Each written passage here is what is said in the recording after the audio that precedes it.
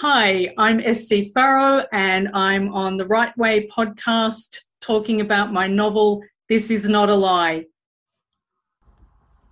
Yeah, thanks so much for introducing the episode there, SC Farrow, and hello to everyone out there listening to this in digital land on Spotify, SoundCloud, wherever you're listening to this from. Maybe a good old-fashioned ham radio, who am I to say and judge? Hello everyone, it is I, your host, Samuel James Elliott, the person that you just heard from introducing this episode of the Right Way podcast is none other than today's guest, who is SC Farrow. SC Farrow, writer, editor, novelist, talking to me about her novel, This Is Not a Lie. This Is Not a Lie was largely inspired, or SC's earlier youth sort of served to shape or inform what would ultimately become This Is Not a Lie, with her meeting and romance with two men in which she met in her youth. So basically it's set within the sort of St Kilda Crystal Ballroom era, early to mid 80s.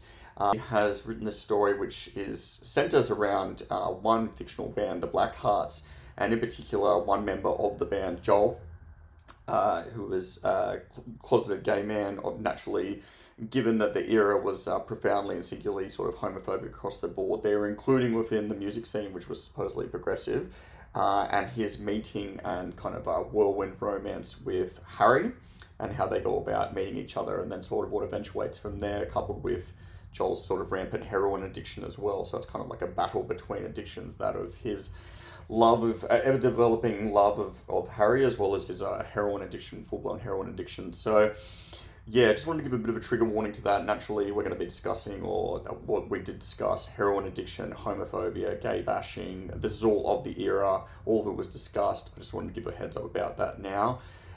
So if that's going to trigger you, then this might not be the episode for you. I would also ask you to listen to the outro that I'm going to throw to at the end of the interview, which is going to mention about the bookshop Darlinghurst, great institution of a bookshop, the absolute veritable best brick and mortar bookshop around, and I'm going to talk a little bit about that as well, so stick around for that as well. But in the interim, please give a big digital round of applause to SC Farrow discussing with me her novel, This Is Not a Lie. Susanna Farrow, thank you so much for joining me on the Right Way podcast program on this glorious lockdown day. How you doing? I'm doing well, thank you. Yes, another lockdown day. Are you, is what I'm seeing, that's like a virtual background that you've put on it? Hey. Yes. Oh, okay. Because I was like looking at it and I was like, your place is so much more nicely furnished with minimalist, understated furnishings than my joint. I wish. No, this is a virtual background. Lovely. Yes, that I've popped on. I'd like to say just for today, but no, I actually had to find a background when I was teaching. So. Oh, okay, all right. Well, that's good. It's good.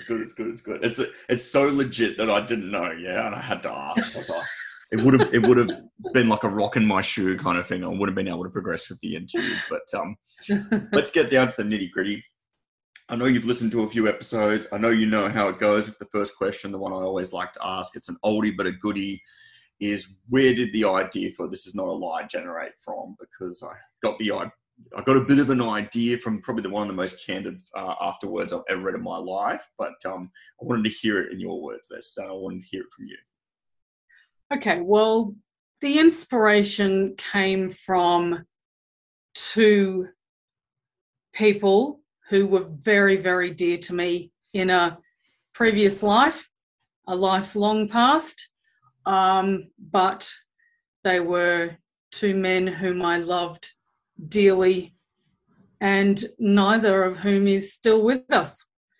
So one of those fellows was unfortunately became a drug addict in our time together, and the other fellow was gay. Closet homosexual, but we had a very close relationship, and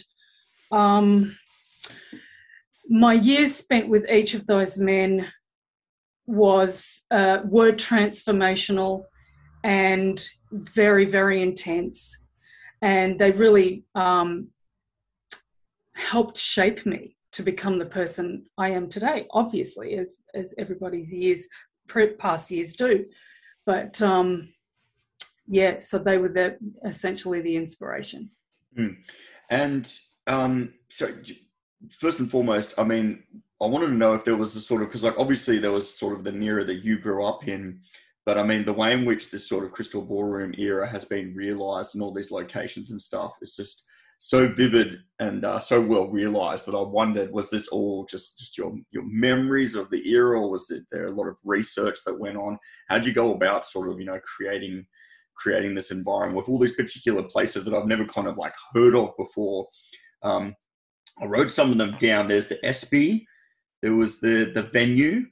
There was it was a hotel that Judy Garland stayed at, which I absolutely want to kind of check out as well. That sounds so cool. Are these places that you haunted, and then this sort of informed what kind of translated onto page for This Is Not a Lie, or how'd you go about that? Some of them I've definitely visited because they're so iconic. A lot of those venues are very iconic. And one of them, especially the venue, it was one of my favourite places in St Kilda. One of those fantastic dives with the sticky carpet, it was just fantastic. It was a great venue. But that's no longer there now. That's been, just torn down and redeveloped. I think it's an apartment building. The site's now and hosts an apartment building or something like that. So yes, I have been to many of the venues that are highlighted in the book because I grew up around there and was a part of the music scene, and it was it was just something. It was my passion at the time, and of course many of those venues made it into the novel. Good to see it before gentrification kind of made it not even a ghost of its former self. It's kind of like it's like the end of the transition between Las Vegas of the yesteryear to what is it, the family friendly sort of venue now. But, absolutely. So when you were haunting this place, when you were growing up and then when you were going through them, I mean, like, was there any sort of indication did you think of one day that you were going to be writing about them, or you were just living in the moment and just music was your jam, your thing? Oh yeah, I was very much living in the moment. Honestly, I didn't think I'd live to be this long. I'd live to be, see the age that I am now. Honestly, sorry, you asked me previously about, did I do any research? Sorry, I forgot to address that part of the question. It's okay. The answer is yes, I did. A lot of the stuff that's in the book is from memory, but I did have to do a bit of research because memory fades, and I wanted to try and get things as right as I could possibly get them. So yes, I did have to do a bit of research, but but most of it's drawn from memory. So yeah. With the memory and the kind of like the buttressing of memory with the research, did you ever find that there was this contradiction of the two where you were like, oh, like this is what's being told to you on a page or wherever you found it, and you're like, nah, that's not how I remember it? And then if that was the case, then who won out? Did you go with your memory of what you experienced, or did you go with what you kind of found in your research? Oh, look, I found in my research, I found that a lot of things were quite true to the way I remembered things. Mm-hmm. But of course, it was so long ago, and everybody's going to have a different memory, of what happened. So, or what a place was like, the atmosphere. Everybody had a different experience of these iconic places. So, no two would be the same. But yes, my research did buttress those memories. And what won out was actually the fiction. The fiction itself was what won. Whereas I could pluck a bit from research, pluck a bit from memory. What the amalgamation was the thing that actually won the day, Yeah, good. It's I always find it just really interesting with kind of like historical fiction or period fiction, however you want to describe it, like of a certain era, particularly when a person's lived in it in some capacity, because then there's always the question of, well, is my memory, as you said, memory fades or it kind of can be distorted. So then how do you go about that, particularly if it's at odds with what you find within research? I'm also Yeah. like to hear that you were mentioning about that the fiction sort of won out as well, yeah, because it's like this beautiful aggregation of your imagination with what you've found there. Yeah. So now talk to me a little bit about, before we get into nitty gritty, which is the love story at its core, what I'd argue is at the core of the Snow Lie, is I want to talk a little bit about Karen, because I thought she was kind of a cool character in terms of being a band manager and being a woman at the time, because I assume that even within a progressive music scene within sort of Crystal Ballroom era, probably wouldn't have been all too many around of that era. And I kind of want you to talk a little bit about her and sort of where the inspiration drew from for her. Yeah, look, I think you're probably right about that. There probably wasn't too many female band managers. Honestly, the inspiration for her came from a friend Mm. of mine who read the book in one of its earliest drafts. And the Karen character originally wasn't female. Oh, She was, yeah, it was a male character. And my friend said to me, and rightly so, you got too many male characters in this book. You really need to, put some more women in it. And so consequently, that was really good advice. And I turned Karen became Joel's sister. And I think the story's much better for it, because of it's great making her a progressive character, progressive for the time. And I think she really brings a lot, in that female kind of perspective in a narrative that's, dominated by male characters. So, that's how she was born. Yeah, that's so interesting that she wasn't originally female, because like I kind of mentioned her as anything else. I mean, like obviously I've read the final version that's gone through however many drafts, but yeah, you are right. I mean, like it's a much needed and important sort of female presence within the book. I also liked as well because it wasn't like, it didn't feel like you just changed the sex of a character, as in they were so interchangeable. It felt like she had her own wants, needs. Particularly, there was like a little bit, particularly early on, she was like concerned about aging and how that could also affect like her sort of career within it. Talk a little bit about that, because that just shows how well the character's kind of been developed, I feel. Well, I guess I'd have to confess, I suppose, to, a little bit of myself being Karen, her character, I've drawn on my own experience, really, I suppose, in the music industry to kind of create a foundation for Karen. So, being a female entertainer or performer, there's always that age, issue around age and getting older. And as soon as you start to show little, signs of becoming older, your work opportunities, diminish. So I guess I've probably tapped into that a bit, and the problem that most female performers have in that respect. Yeah. So yeah, she's probably. I mean, I'm going to be really honest here and just say that all of the characters in there, I mean, I'm part of every one of them. So I've tapped on my own experiences to help create each one of the characters, even though they're actually inspired by other people as well. Yeah, for sure. I mean, that's pretty standard sort of. I mean, I do that. I think most do, even within. I mean, this sort of setting is like you've lived there, you've been there, you've done all that sort of stuff. But like even stuff that's kind of far out, far flung. Sci-fi, I feel like it always comprises some qualities of the writer. Otherwise, they just won't be able to write them. Don't you reckon? Like, totally. Yep. Talk to me about. I kind of want to get into this a little bit later, but I wanted to touch on a little bit of it now. Is the heroin addiction? There's mention in the afterword about that you've got some flack for it being perceived by some as being sort of not a gratuitous or glorifying the drug addiction. One thing I liked kind of early on, there's a guy called Paulie who doesn't appear in it all that much, but he sort of contrasted the different types of heroin addiction or drug addiction. So there's those that use drugs sporadically, i.e. Paulie can go months without. And then there's the central character, Joel, who has a full-blown habit.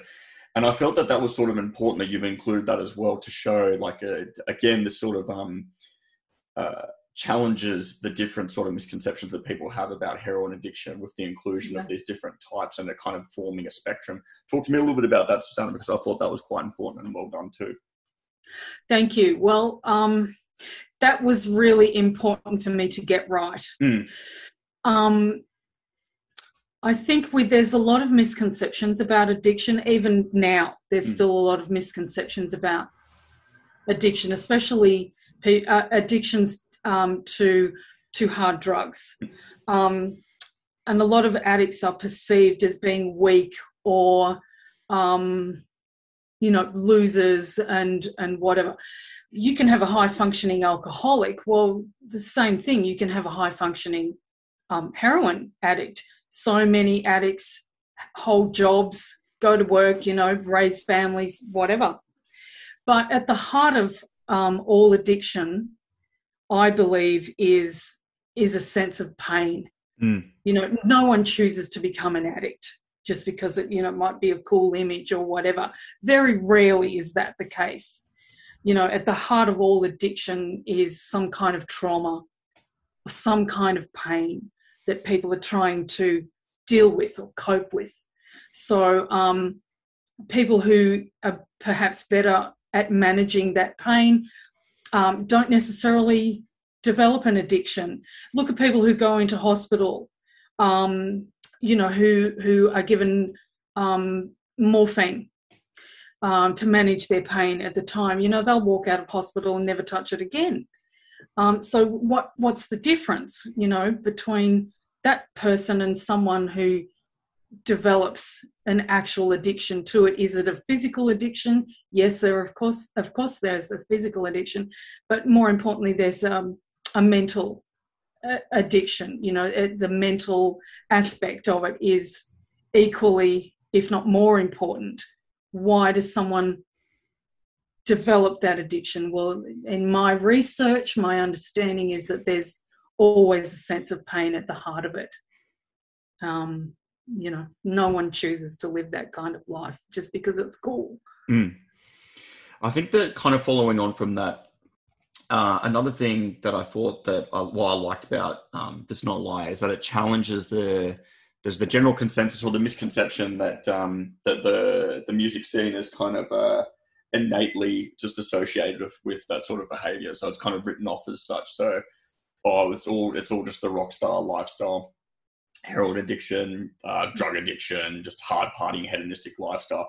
And I thought that was something as well that you kind of wanted to delve into as well, which kind of happened organically with it. It was just sort of this challenging of the misconception of, or drawing to attention to a more fully realized character, showing exactly, like you just kind of said, as to these sort of tendencies or why they can happen.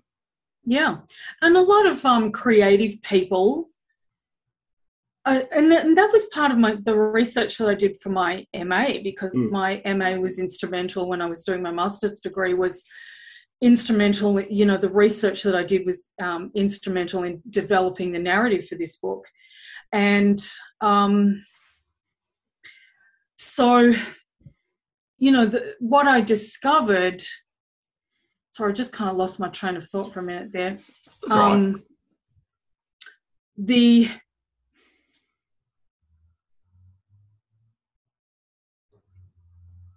Oh, no, I'm sorry. I really lost. That's all good. You were talking about, so we're kind of talking a little bit about how the music scene has been written off as such as kind of just the general message. Yeah.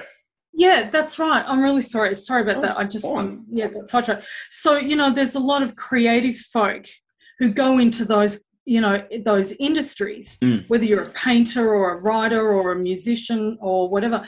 And I was asking the question, well, what comes first, the drug addict or the creative, personality, or is there a higher tendency amongst creatives to be addicts or to become addicts or have that tendency? And there's a lot of arguments for, and there's a lot of arguments against. So it's a bit like the chicken and the egg question.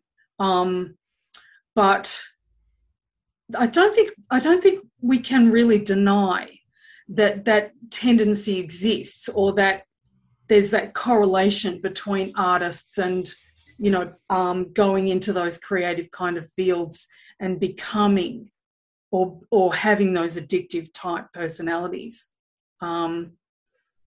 So, I guess that was one of the things that I wanted to explore. And there is always that thing, you're right, the hedonistic lifestyle in the music industry. I mean, is it just an excuse to get drunk and take drugs? Well, 9 times out of 10, I would say no. There's always an underlying issue, some kind of trauma that these musicians or artists, creatives are dealing with. And their creative expression is often a way to deal with that as well, to deal with whatever that trauma is. Apart from the creative aspect, it's the creative aspect and the addiction are ways to deal with whatever their pain is. Yeah, I think you're so right. And I think it's just a case of that it's just often written off as just being rock and roll, the rock and roll life with that, which is kind of, detrimental and sort of really condescending really to not, and then that automatically shuts it off, because once you've kind of completely singularly judged someone by that or by their addiction, which is kind of exemplified within certain characters from the book or their attitudes, then that person's lost to you, because you're never going to, because you're not going to connect with them or resonate with them on any sort of level. Then how then? Yeah. Did you want to say Absolutely. something about that? Okay. Yeah. Yeah. No, I'm just agreeing. Oh, yeah. Okay, nice. Yeah. All right. Good. Look, let's keep talking a little bit about misconceptions, because this kind of dovetails nicely into what their attitude towards gay men, or any sort of what we now kind of term as queer people within Australia, within the sort of early to mid 80s that the book's featured in, or the book's set in. And the thing I always found coming back to when I was thinking about it when I was reading it is how this is a scene here, and we've kind of touched on, even though sort of Karen was, a fictionalized version, is still nevertheless showing a female within this sort of authority role, and other industries might not be the case, or certainly wasn't the case at the time. But how the attitude towards gay people, gay men, within that era, within Australia collectively, was also mirrored in and pervasive, so pervasive that it was also found within the music scene as well. I wanted to talk a little bit about that, because there was one line, and I wrote it down, and it says, "Australia's not ready for a gay guitar god." And I thought that really, just that one sentence that someone said, I forget which character says that, really kind of summed up the world in which Joel and Harry sort of live in and orbit around. I want you to talk a little bit about that as well, because that gives us a nice bit of context as to how the story progresses between the two. Well, that's certainly how I felt at the time, because that line was actually spoken by Karen. Okay, it's Karen, yeah. And she was warning Joel that because Joel spends his entire existence trying to hide his true identity, which is the seat of his pain, which is the cause of his addiction. So but Karen is fully aware of the consequences of his true identity. If that were revealed, the impact that could have on his blossoming career. Certainly at the time, look, we had, Ian Meldon was around, and there were certainly, gay musicians out there, even though, he was, journalist. But it wasn't spoken about in public. Most people wouldn't have known that this was the case. This was the case with these folk, unless you were, part of the industry. You probably wouldn't even know. So, ironically, even today, someone actually recently, when the book came out a few months ago, a few people have even said to me, "Why are you trying to cram this LGBTQ thing down our throat?" And I'm thinking, hang on, this is 2021, and you're still having this conversation. This is still an issue for you. So certainly way back in the 80s, to have, because we had who was prevalent at the time. Guys in Jimmy Barnes, bands like that, really macho type imagery. So for someone to outwardly say, or to come out and say that they were gay, that just wouldn't be on. It would have been the end of their career. Australia truly wasn't ready for gay musicians, gay icons in a hard rock band. Well, that was certainly my experience anyway. Other folk might have had a different experience, but at the time, that was certainly my experience. I think that was a pretty typical, pretty normalised sort of experience there. Yeah, I wouldn't imagine. I think that citing like Barnes is probably a pretty good example, of what the almost the equivalent of the Australian sort of answer to Marlboro Man type of thing, where it's just the masculine, and being gay is sort of perceived as still in some circles, unfortunately, however many years later, as perceived as weak or effeminate, which is just absolutely not the case. When we're talking about that, let's talk about the counter to this absurd, bigoted, sort of homophobic societal attitude, and the attitude from the music scene was the character of Randall, who I must admit was probably one of my favourite characters as well. And I really like the majority of the characters, but I particularly like Randall because Randall, is the counterpoint to this. Yeah, he's an openly gay man who kind of consoles Joel, takes him out for his birthday, all this sort of stuff. Tell me a little bit about Randall and what he sort of embodies. I wanted Randall to be kind of like a voice of reason in many ways, and he was the counterpoint. He was, I guess, he represents the emerging openly gay character, as you say, openly gay person, who was willing to risk his career, actually, by being an openly gay man. I guess he was really just the counterpoint. I wanted that balance, I guess. So I had to have someone who was going to be that voice. And I guess a music journalist was the perfect counterpoint.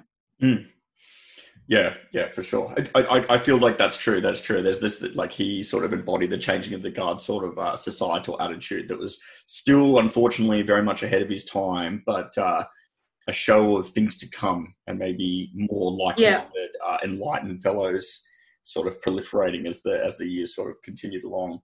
And that's to make right. the point where the other view that was the norm at that time, then sort of, you can never completely eradicate it, because I don't think that oppression and bigotry and that sort of thing is ever going to go away, even 100 years from now. But you can make it so that the acceptance is the norm, and the bigoted or the homophobic sort of attitudes kind of increasingly becomes less and less frequent, except within the sort of dark annals of the internet, I guess. Yeah, that's right. And honestly, look, there were a lot of really brave journalist type folk out there, who were either writing for gay magazines or whatever.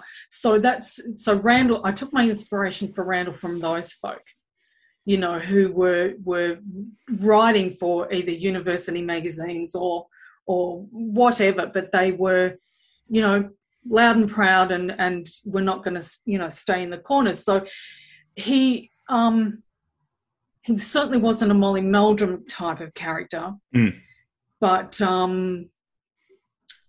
I guess in his own way, he was, certainly breaking down barriers. Absolutely. And, absolutely, 100%.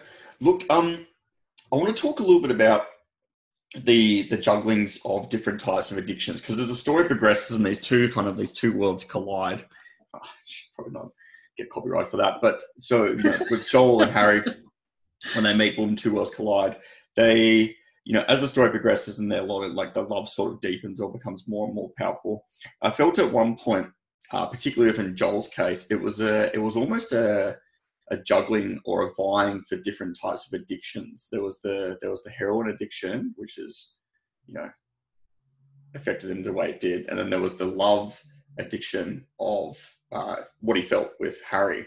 I want you to Yeah. talk a little bit about this duality of these two addictions as well, if that was something that you had conscious in your mind, or if that just kind of happened organically as to the way in which he went about it. No, they were equally important because I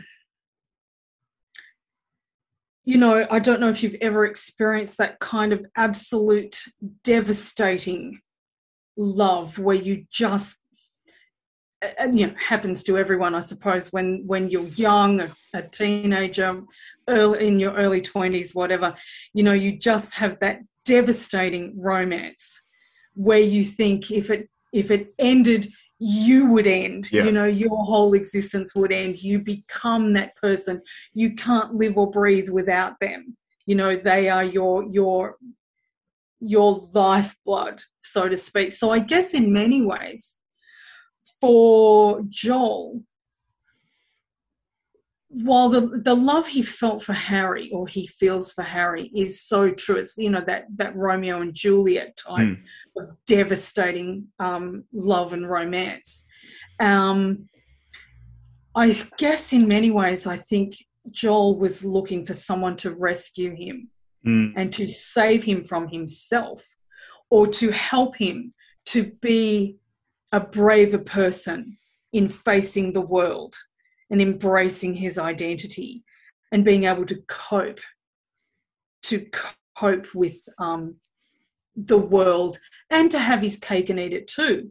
To have the romance and to have his band life, because otherwise, one was going to cancel out the other.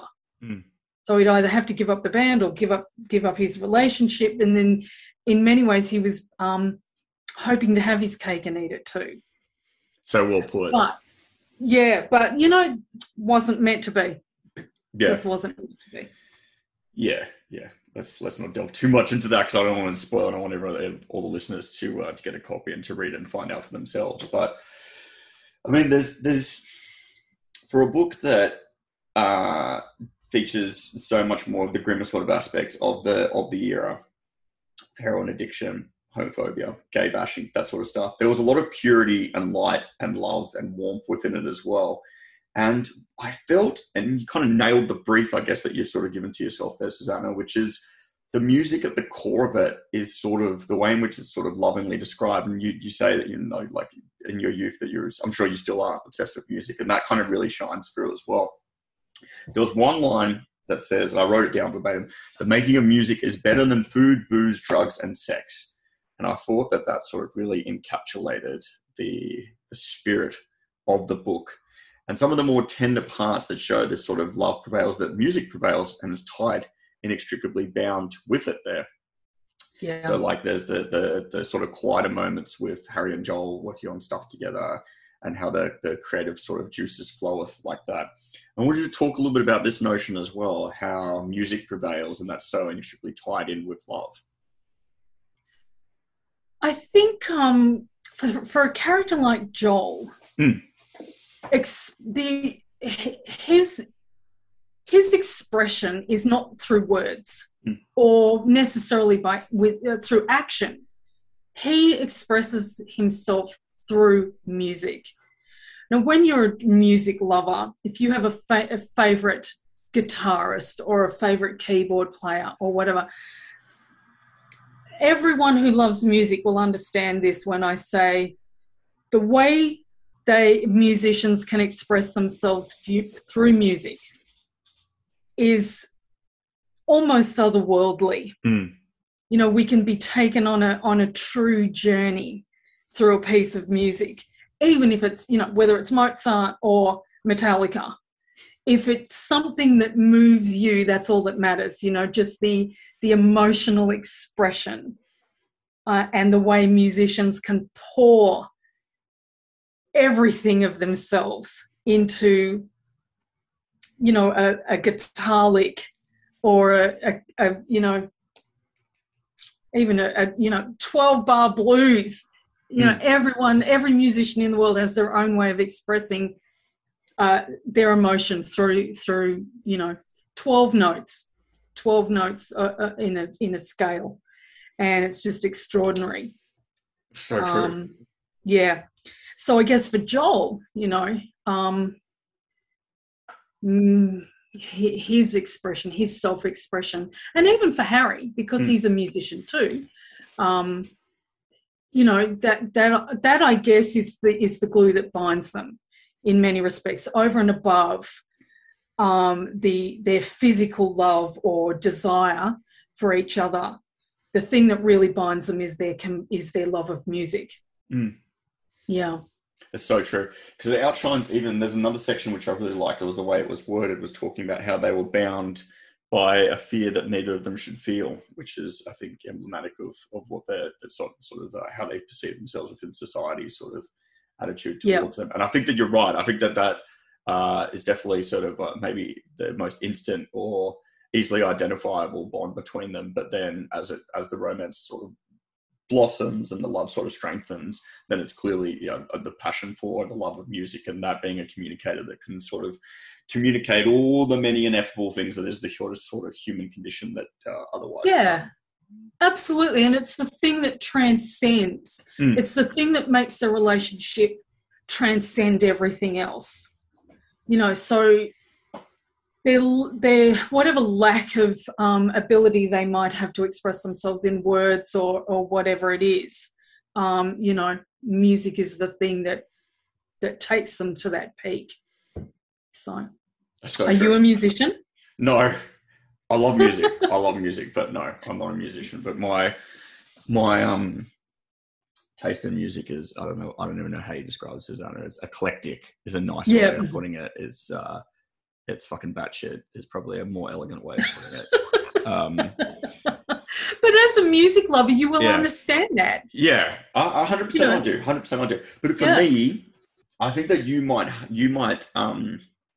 get it more. I use the air quotes, because for me, it's again one of those sort of mediums where it's like it resonates with me, obviously on many, many levels, but I can't, because I am not that way creatively inclined and equipped. Then it just goes over my head, just the process of it. I just get to enjoy the finished product, and it is the great unifier. I mean, it really truly is, and it can cast away all the shadows of all the sort of dark elements of society, kind of even for a brief moment, into the fore. There is, everyone kind of gets to enjoy it and communicate. People that have nothing else in common, that don't speak the same language, they're from two completely different walks of life, can gather and bond over music. Absolutely. And that's one of the greatest things about it. Totally. Couldn't agree more. Totally. Tell me about, because like, again, and I seriously said this, and I wasn't being talking shit with the afterword. I was so impressed by the honesty of it. I don't think I've ever encountered one that's so candid about some pretty heart-wrenching stuff about your own personal life there, Susanna. Tell me about the journey of how this book came to be, because it sounded pretty rough for a lot of it. Yeah, well, it was a bit of a 5-year odyssey, really. And I did cop quite a bit of flack, because obviously I'm not a guy, I'm not male, and I'm not gay. So I did cop a lot of flack about writing about a male gay character. So that was one thing. And I did cop a lot of flack about writing a book about addiction. Especially, and I was very aware of, not wanting it to be a how-to book, but I wanted people to understand. I wanted readers to understand why drug addicts do what they do, why any addict would do what they do, and what the appeal is, and what the self-medicating, that is the whole thing around addiction. It's that self-medicating, and I want readers to understand what that, or get a taste of what that is like. I was deeply in love with a guy who was a heroin addict. He became a heroin addict. We had this on again, off again romance. I think we met when I was 15 and he was 17. And, it was that Romeo and Juliet romance. We were young, and it was a passion that's, sort of, it didn't burn out, but it was destructive. And, he was a heroin addict, as I said, and, if I wasn't careful, I was going to head down that path with him. But anyway, I didn't, thankfully. But I was in that world, and I was in that world for a long time. And in some of our off moments, I fell in love with another man who was a gay man. He was disowned by his family and by his father specifically, and which was just absolutely devastating. And he, was a victim of gay bashings and all sorts of horrid crimes. So, a lot of the violence that's in the book, was inspired directly by things that had happened to him. And goodness, I can remember when he was in hospital, he'd actually been bashed, and he was in hospital for well over 6 weeks with a broken jaw. And he, had to have his jaw wired shut, and while he was healing, and just, horrendous things. And I couldn't understand how one human being could do that to another. So, it was those moments in my past, in my backstory, that I wanted to bring, and in their past and their backstories, that I wanted to amalgamate and bring to this story. Because even now, when I started writing it 5 years ago, it was so important for me to have my say on those things that are still with us, that bigotry that's still out there. Even though, gay marriage is legal now in this country and whatever, we still have issues around bigotry. As I said, someone recently said to me, "Why are you advertising this LGBTQ stuff? Get it out of my face."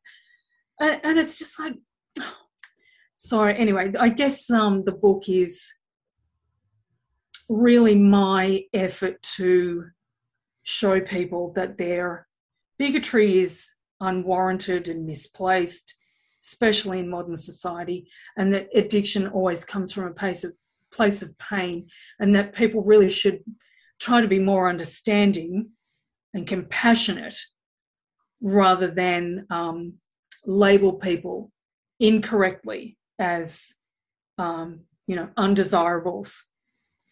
So I'm sorry, that was a really long No. It was good. It was good. So, because you mentioned a couple of times as well that you kind of almost came close to stopping it because of that. How close did you come? I mean, like, what is this because of what you were like the feedback that you were getting for some of it, or what was going on? Yes, that was part of it, and also I was really concerned that I wasn't going to do justice to the concept. That was probably my biggest issue. Was I doing the right thing by telling this story and raising these issues? Did I know enough? Was my knowledge enough to be putting this out there in the world? And in the end, I decided, look, even if I haven't got all the facts straight and all the, whatever, I felt that it was important to tell it. It was important to tell the story. And I was also really concerned that because it's quite confrontational in many ways, the addiction and the homosexuality, that many people wouldn't read it at all. And that's been true. Lots of people say to me, "Oh no, I can't read that, it's too confronting." So, I was really aware of the fact that I was alienating a large slice of my potential audience, my readership. But I thought, in the end, I decided, no, I have to be true. I have to be true to the people who inspired it. I have to be true to myself, and I have to be true to the readers who actually will pick it up and look at it. So in the end, I decided that I would keep going and finish it. And I'm really glad that I did. Mm. I'm really glad that I did finish it in the end. I'm glad you did too. I mean, yeah, there's always that going to be at play where it's like, am I going to be alienating a portion of the readership? I guess that no matter what you do or what you produce, there's always going to be some readers that are going to be alienated anyway. I mean, it's just the virtue by virtue of how subjective, reading a book is. But I guess that it's good that you kind of, because I can't imagine a sanitized version or just by virtue of the sort of the themes and the characters and stuff like that. I feel like a sanitized sort of truncated version would then potentially be offensive because then you would be holding back or that you wouldn't be depicting things as it was what you experienced. So I'm glad that you... Yes, thank you. Yeah, I'm glad that you pushed through with that. Because, I mean, I know that that the core of the show is mainly revolving around the sort of hardest things that you've had to prevail against or over in order to keep writing and to get to the point where we are now joyfully talking. And yeah, was there one particular standout moment for you, Susanna, where you were like, oh, this is there was either a snap decision where you're like, I decided to keep going, or I could have easily stopped, or was it there was a sort of period in which you experienced this, or was there anything at all like that, or was it just because you did make mention of some sort of elements where there was questions that you raised with yourself about continuing or not to continue? Yeah, I think that it actually came to a head, I think, when I was working on my master's. Because I had to do a lot of research and go into those really, because it's autoethnographic, I had to really do some soul searching. And I had to be careful about, was I appropriating someone else's life? Was I appropriating the lives of the men who inspired the story? And I had to weigh up. Well, the answer to that is yes, I am. I did appropriate their lives. But then I had to ask myself, well, what was the purpose, for that appropriation? Was it for good or for ill? And in the end, I decided that it was, it was for good. And that some people would argue it's for ill, but I will argue it's for good, because I wanted to show that people who are in this position, or, who are addicts or who are gay and still facing bigotry every day of their lives, someone, I had to be an ally for these people. I really wanted to be an ally for those groups. And I am an ally. And will continue to be, someone even though, look, they have their own voices, and I that was another thing. I really worried whether I was, not the right person to be a voice for them, because they do have their own voices. But in the end, I decided, I reconciled, well, this is my story. And I do have to tell this story my way, in advocating for you, in being an ally, in being with you, So I thought, no, I will persevere. So doing the MA was really, it was in depth, it was confronting. That sounds like it. But it was well worth it. It was worth it in the end, So, even if I have a very small slice of the market who actually pick it up and are brave enough to read it, I'm grateful to those folk for taking a chance on the story, because I think ultimately, despite all the problems, I like to believe that it's a story that's worth telling and worth reading about, because so much of it, it's cultural. It's cultural to the Australian music industry, and just Australians on the whole. Mm. you know?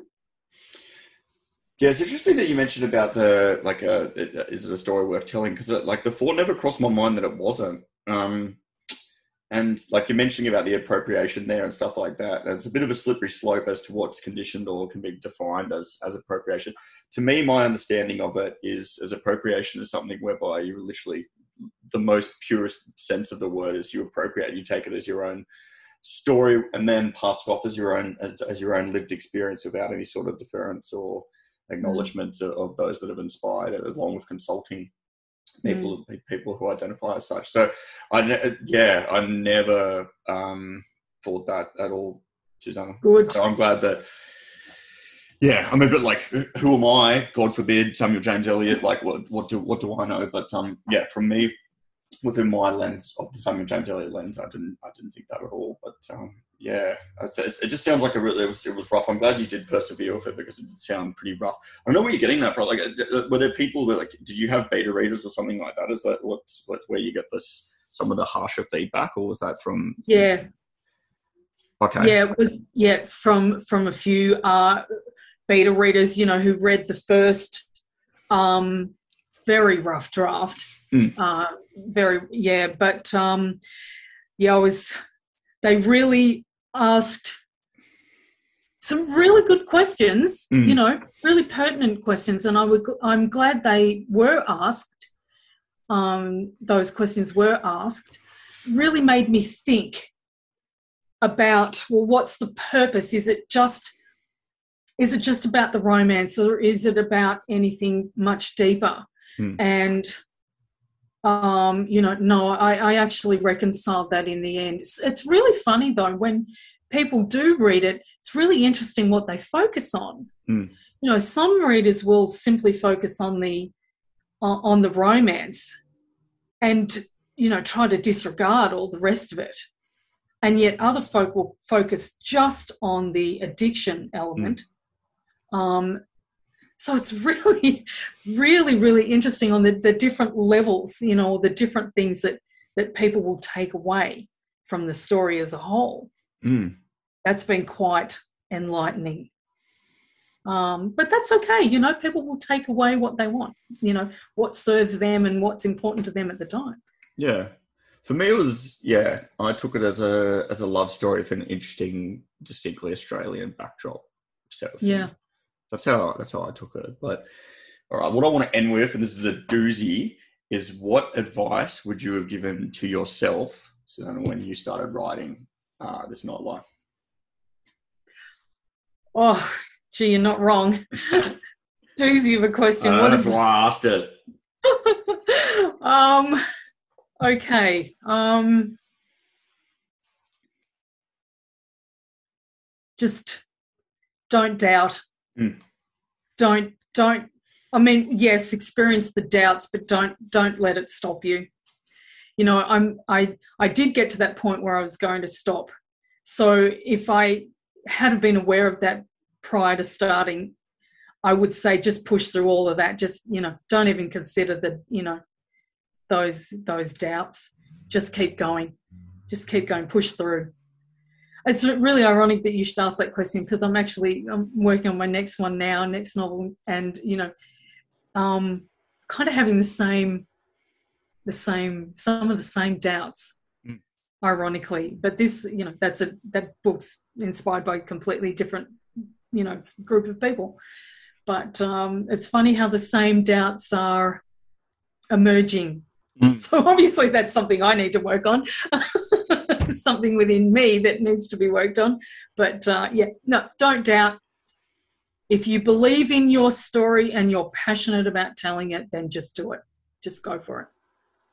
Very good. That's universally applied, not just to yourself, but also to listeners as well, I believe, with any sort of stories that they may be telling too. But Susanna, thank you so much for talking to me today on the Right Way podcast program. Really good talking to you. Thank you. Thank you for having me. It's been great. So everyone, that was SC Farrow discussing with me her book, This Is Not a Lie. As is my way, I'll make sure to add into this particular description / bio of this episode the link to SC Farrow's website so that you can purchase your copy of This Is Not a Lie, get it into your hot little hands as well. I also want to give a huge shout out to the good folks at the bookshop Darlinghurst as well. So many Sydney bookshops are only operating limited hours during lockdown, having paused deliveries or some service. The bookshop Darlinghurst is operating 7 days a week, although they are closed to in-store customers. Their staff are in-store from 9:30am till 5:30pm, Monday to Friday, and slightly condensed hours on Saturday and Sunday. They have an excellent website, which is very comprehensive for LGBTQI plus books and DVDs, but also a curated range of great interest titles. Phone orders are very welcome on 02 9331 1103. That is 02 9331 1103. You can have your order posted and it's free if you spend $75 or more, or you can collect it from the shop if you prefer. They have a regular promotions and are currently offering double loyalty points. So please guys, check out the bookshop Darlinghurst as well with that number. I'll also put into the description of this particular episode their website as well, so you can get all your book needs, your DVD needs, everything from the good folks there at the bookshop Darlinghurst. And yeah, in the interim, thank you so much for listening to this particular episode. Stay tuned, got a lot more coming out to you, but in the interim, yes, please get in touch with the bookshop Darlinghurst for all your book needs, and stay safe in this lockdown time. And that is it. Have a good evening.